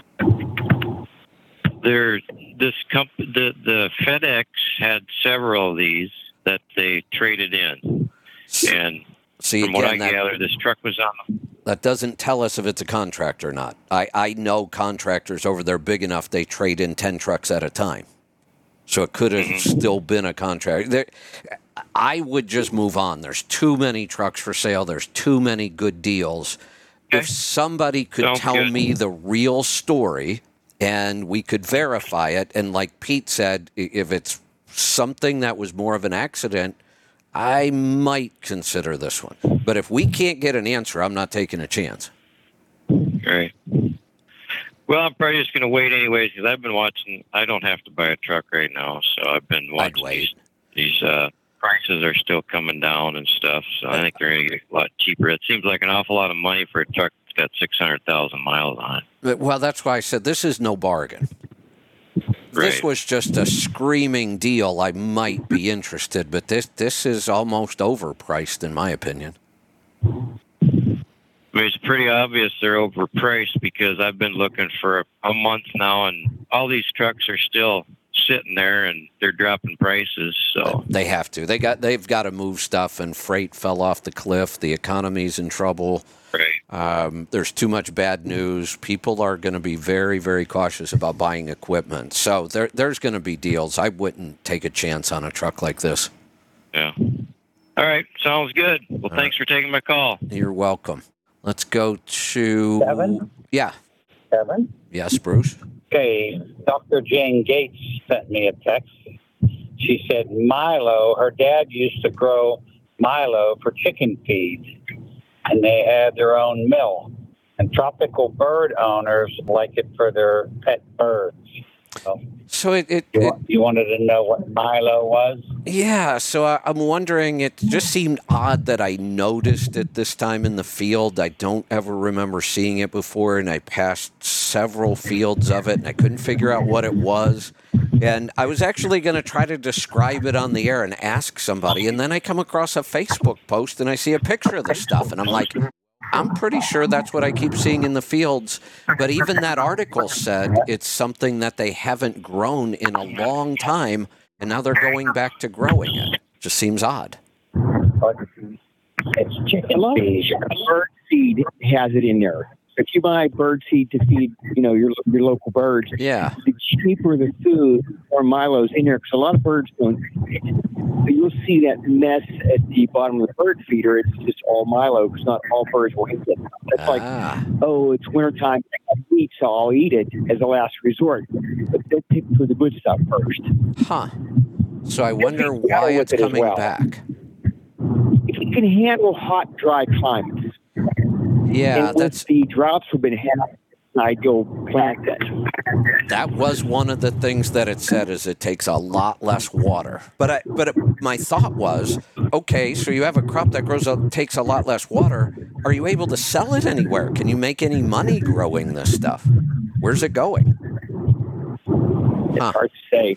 Yeah, maybe somebody will help us out with that one. Let's go to Tennessee. Paul, welcome. Howdy.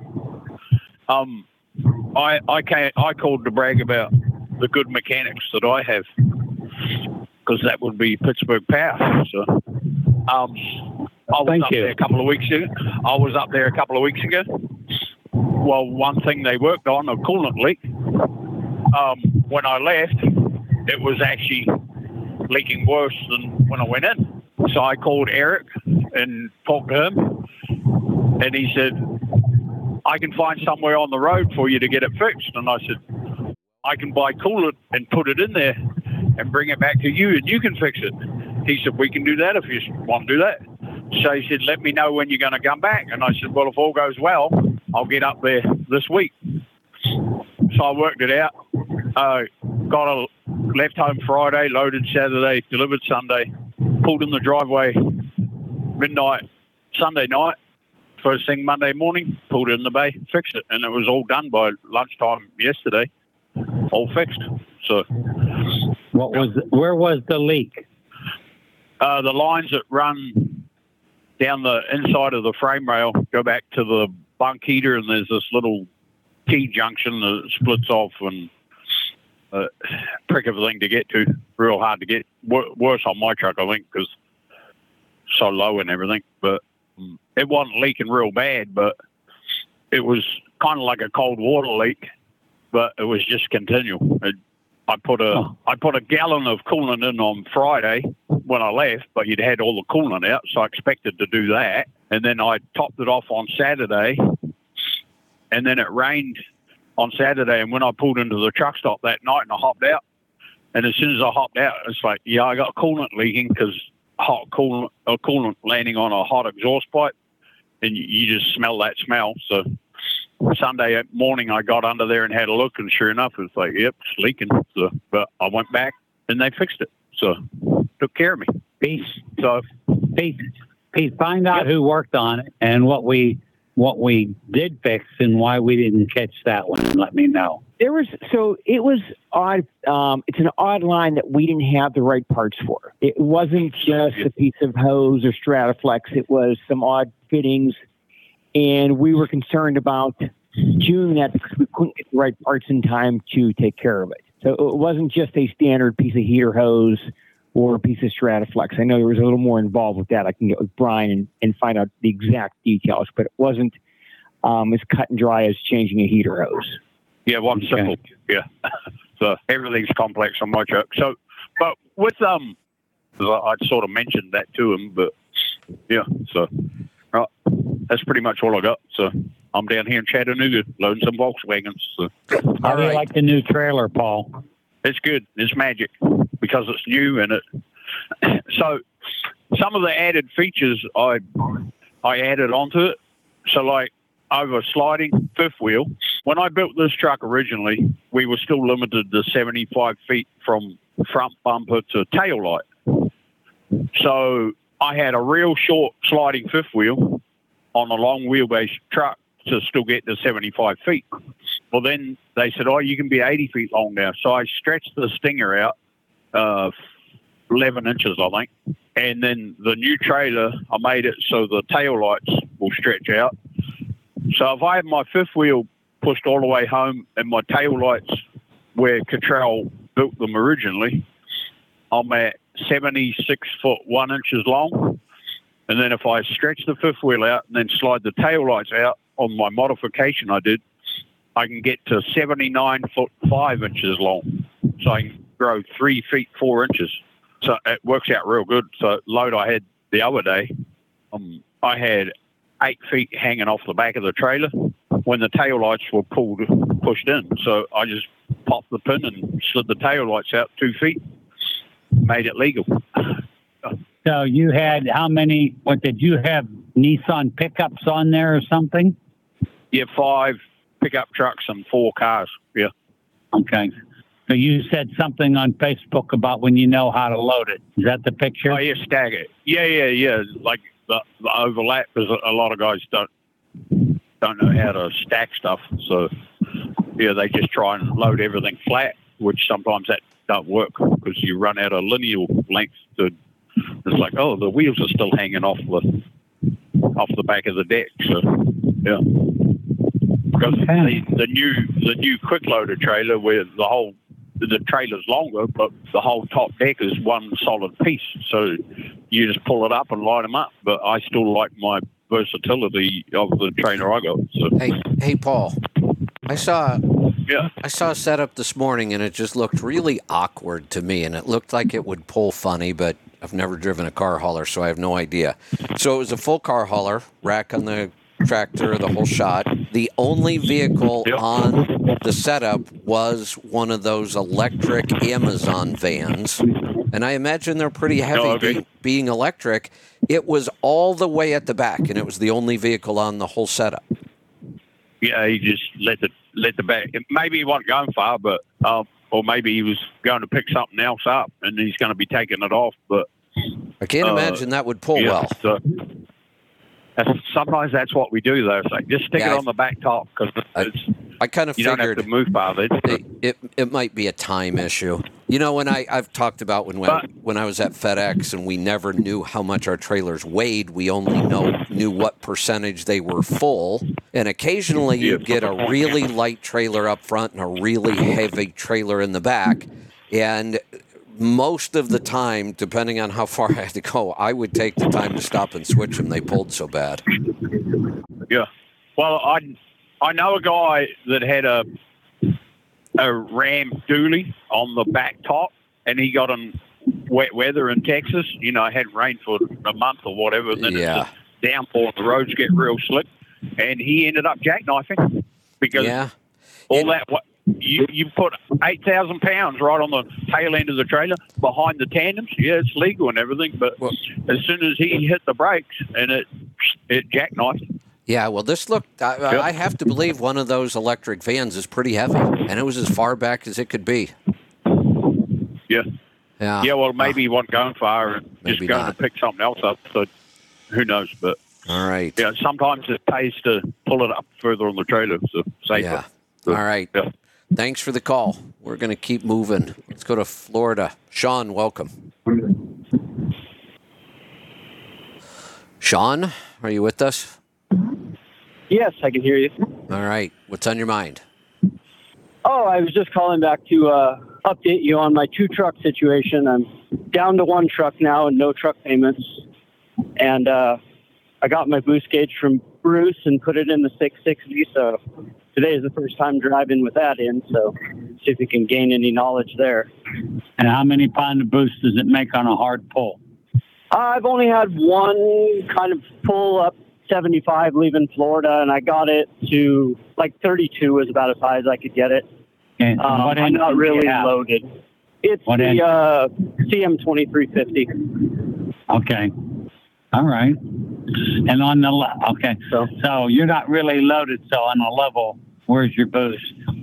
It's staying like below 10, 5 to 10. If I hit a little bit of a hill, it'll climb up to 10. You know, maybe 15 if the hill's a little bigger. It's fairly windy today, so you know that's pulling me down a little bit here and there. But it's pretty well staying between 5 and 10 pounds with the cruise set at 68.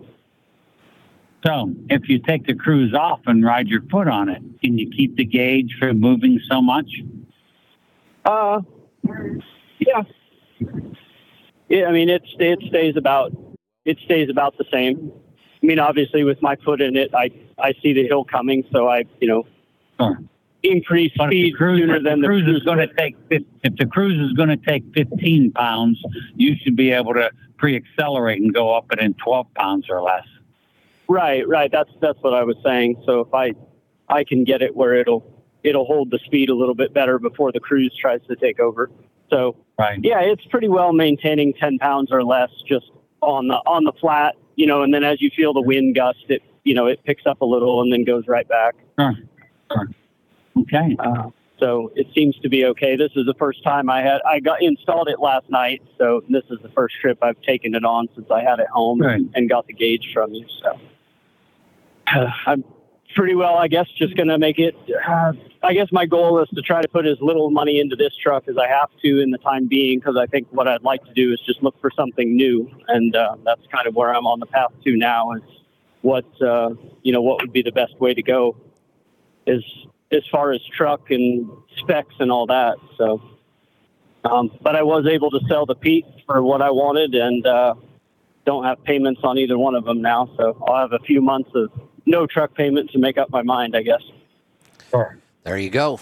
And hopefully figure out a way to get, I'd like this thing to at least be able to get up around 7 or a little bit better for an average instead of the 6.3 that it's been doing. But I'm not real sure what to look at next as far as, why it's only seemed to average about 6.3. I don't know. Does the boost all sound about right to you, Bruce? Well, what engine is it? What kind of truck and what gearing? It's the 2014 T660 ISX. Okay. 10-speed auto shift with 325 rears on low pro 22s. Okay. Yeah, it sounds about normal. When you get a good load on it someday and you're driving it, give me a call and let's talk about it. Yeah, when I come back south tomorrow afternoon, I'll be going over like Jellicoe and stuff there in Tennessee, and I'll have I'll be as low as I'm going to be, which will still probably be a little under 60,000. And then the following week, I have to take it like up to Kentucky, and then from Kentucky up to New England and stuff. So I'll be running some 81 and stuff up there. So should be able to get a pretty good idea. Sounds good. How it's doing. So, all right.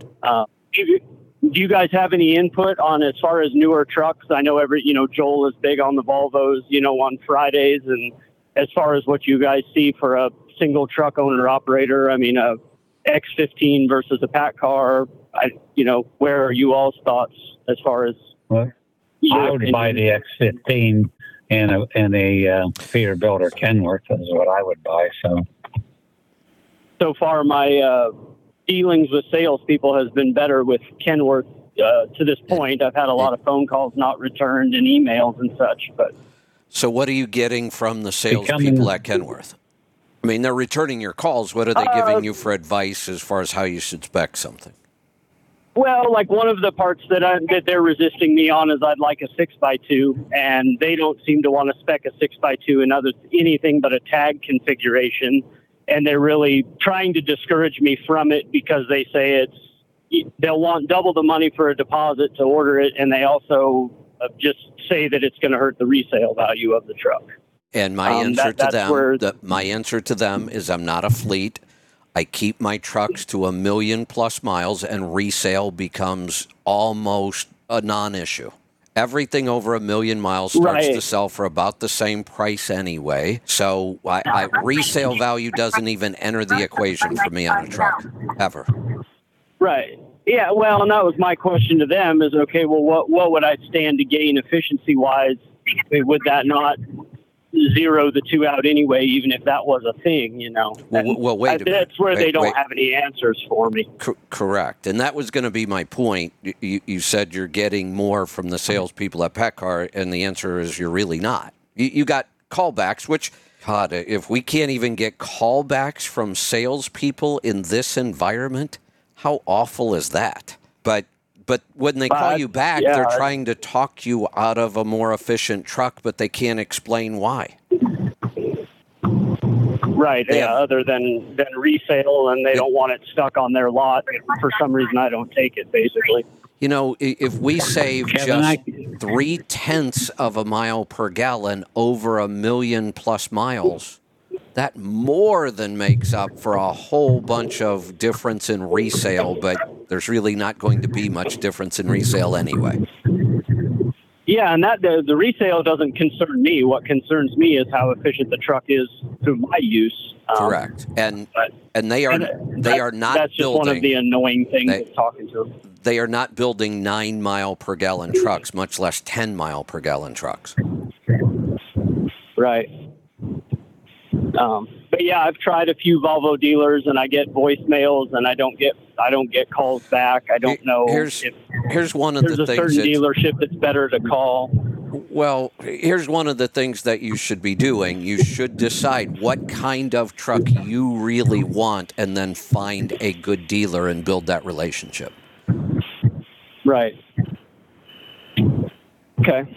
Well, that's kind of where I'm starting. Is I'm open to anything, and then kind of going to narrow it down from there. So what I would do is, as you get in touch with the dealer, like you have with the PACCAR, the Cummins, or call us and we'll go over the options. But any dealer that is just going to try to talk you out of a 6x2 without really understanding, I just wouldn't work with them. So you got to find the right people to build that relationship with. Let's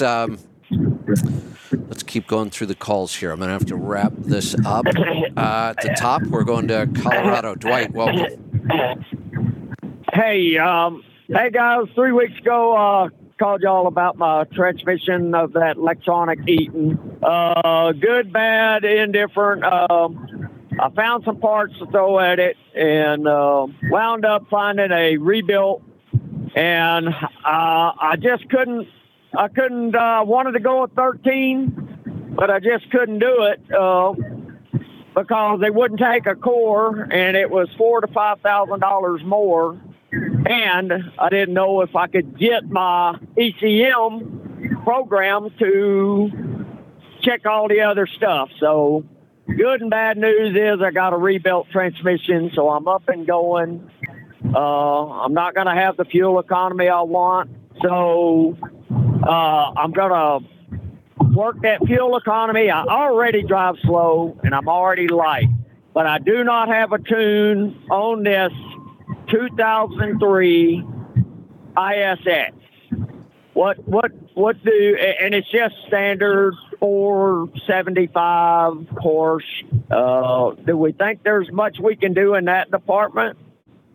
As far as that goes, yeah, we can definitely make more power with it. As far as fuel mileage goes, the 570, there's a potential there because of some of the, like I would say, quote, low NOx tuning. Where there's sort of a hole in the middle as far as timing goes. But I wouldn't expect a big jump, maybe 0.2 to 0.4 of mile per gallon increase would probably be what I would see. That's kind of on average what I hear back from the 570s.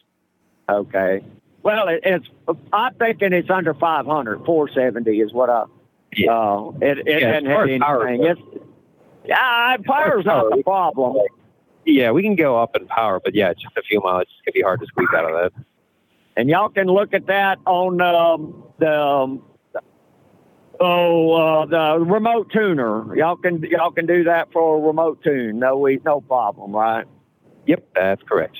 That's not okay. Well, I'm gonna look at that. Kevin, I just was gonna throw in real quick on your Milo/maize/sorghum. Growing up here in Texas, they used to grow a lot. We called it maize. It was called maize more than Milo, but it's in the sorghum family. And they used to grow about a third of that, a third of corn, and a third of cotton. Well, they went away with cotton a long time ago, but they're coming back. But they're not hardly doing any sorghum, and I don't understand why, or Milo, or maize. What I have been told, because yes, it used to be, chicken feed used to be 50% of that or more. So they use it a lot, or did use it a lot. And let me tell you what they use a lot of it for is they use that to take the starch out of it. Archer Daniel Midland takes the starch out of it, and it goes, I know it goes into sheetrock. Now, what else it goes into, I couldn't tell you, but it goes into a lot of products. So there is still some grown, but I don't know where they're growing it. But what I was told... I saw quite a bit across 70 in both Kansas and Missouri that I don't remember seeing other years. Well, well, a lot of people were growing corn. Ever since the biodiesel, the government is paying and subsidizing corn. And yeah, so they have been for decades. Yes, but we were growing a lot when I was growing up, this milo and maize. Well, that seems to but be there what... are people growing it. That seems to be what everybody was saying, that we used to grow a lot of it, and now it's making some sort of a comeback, maybe. So I just, like I say, I thought it was odd. Yeah. And it's also possible that at different times of the year, I may not even have noticed it. You know, I noticed it this time because it's still in the field, and that just seems odd. Right. So maybe it isn't a big change. But I thought it was weird that I noticed it, and then I saw it on social media. That's just odd. Yeah. Well, I've traveled across there, and I've never seen. Hey, I don't see that much grown anywhere. I don't farm anymore. I lease all my farmland, but my guy, they used to rotate every 3 years. It was something different. Now it's corn. They did mention, I forget what they were growing, and they said that whatever they were growing kind of really destroyed and depleted the field. So part of the reason to put the milo in this year was to improve the soil. But that doesn't even sound like a good answer, because it seems like most of these farms just grow the same shit in the same field all the time, and they just dump enough chemicals on it to make it work. Yeah, they used to not do that. At least they used to rotate. I know. Don't my guy, I bet you in the last 20 plus years, he has grown absolutely nothing but corn, and he's not the only one. Right. Everybody, tens of thousands of acres around me used to be rotated, and now it's nothing but corn, and you see nothing else. Yeah, that's what I thought. So when I did see this, it just kind of caught my attention, and then I thought it was odd that I would see it on social media. Let's go to Michigan. Brian, welcome. Hey, guys. So, Kevin, now that you see how easy it is for a reasonably tech-savvy person to do a remote tune, and anybody that works for you, I think, could do one, although you'd probably get more business if you did them yourself. Are you going to be a remote tuner? You know, I'm reconsidering again. I wanted to be there to do them, and now with me being a half hour away, it's going to be harder to schedule. But I had the same... When I did this, it was so easy. I mean, really, very easy. And I thought, anybody working at the warehouse, I could train them to do this. And then if I were around, I would do it. So we're reconsidering again. Great. And we're going to see you and Lisa at the Owner-Operator Snowmobile Conference, right? There's a remote chance you might see me. Getting Lisa out there in the wintertime is not going to happen. Okay. Well, that would be great. I haven't committed to going, but I would very much like to go. Yeah, I love that area. So this year, if things work out, I'm not traveling anywhere during that time, so it's possible. We'll see. Okay. I've got a good sled for you, Kevin. All right. That's exciting. There you go. Yeah. Just give it to me, Bruce. Kevin can afford to rent one. I'll tell Kevin it's the wildest thing he's ever had between his legs, too. Oh, boy. I'm not going there. Yeah. So I missed a lot of the show, but I caught a little bit of the open, and I was already going to call about this. And it's funny you guys were talking about, Bruce, you with your T600 pulling your RV with the doubles there. And I've been wanting to ask you if you ever had any trouble with that. I don't think it's technically legal in Pennsylvania and a lot of the eastern states. But I'm just wondering if you ever had any trouble with that or experience with that. I was getting on the Garden State Parkway up by Linden, New Jersey, and I'm headed to Atlantic City. And a guy at the toll booth was giving me some static. And he said, it's cars only. I said, well, I'm a motorhome. He said, doesn't look like a motorhome to me. I said, it's licensed as a motorhome. And just then a Prevost was going through the other way, and I knew they weighed about 48,000, and that's what I weighed, was 48.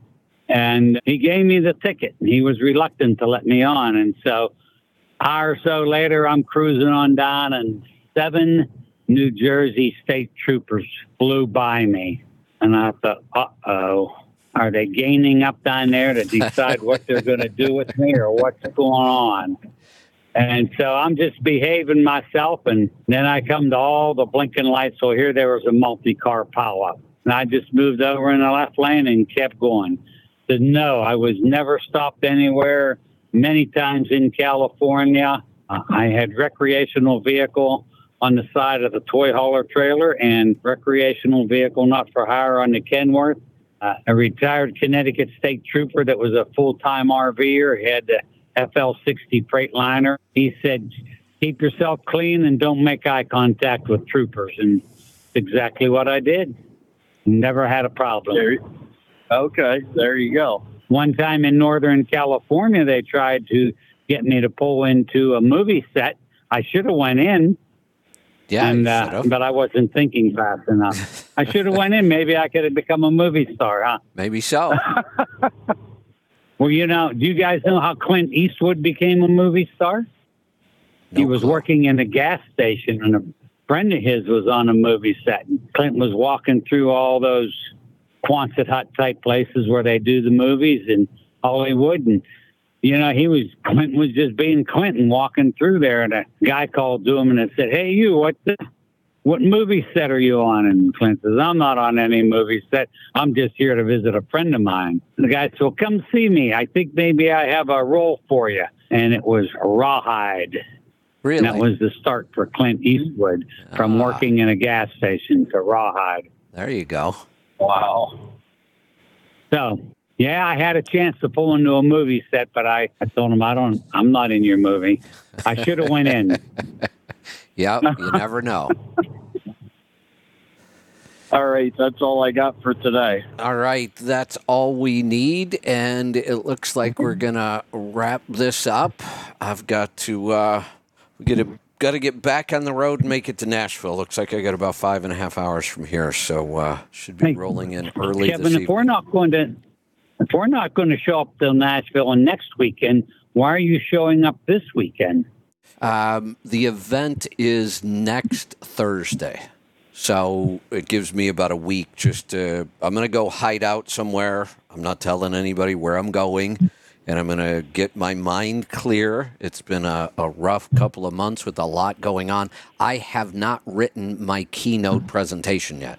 That's bad. I mean, I normally... It should be in your head. It's in your head. You don't need to write it. A keynote I do. I don't do a lot of keynotes. I typically, teach a topic, and that's easy. I mean, throw a topic at me and I can walk up on stage and talk about it for hours. But a keynote, it's different. So I want to write a really good keynote, but I need some time to clear my mind. So that's why I push so hard to get here, even though I've got another week. I just want as much downtime as I can to get ready for this. Okay. So, all right. We will see everybody back here tomorrow. We've got Dr. Ben Tapper coming back to join us for Destination Health tomorrow. One of the things I might talk about, Bruce, you know what I'm really enjoying this time on my trip? Kind of surprising. Since the last time I did a trip, we have added several different lines of food in the store. Lisa just loaded me up with food. I haven't been to the store on this trip. I haven't eaten out anywhere. We have got really, really good food in our store. There is so much good food in there. And I've got a coach full of it this time, and I'm really enjoying it. Good. Yeah. Good. If people aren't shopping in our store for food, they should be. They're missing out. We've got great stuff in there. Stuff you can't get anywhere else either. Well, Bill Strong brought me some good food, and Brandy Young has shipped me some good food. Good. And Good. yeah, so. All right. We will do this again next week. Thanks to the team from Pittsburgh Power. We'll see you back here tomorrow. Be safe, be profitable, be fit and healthy. Always do the hard work and master the journey.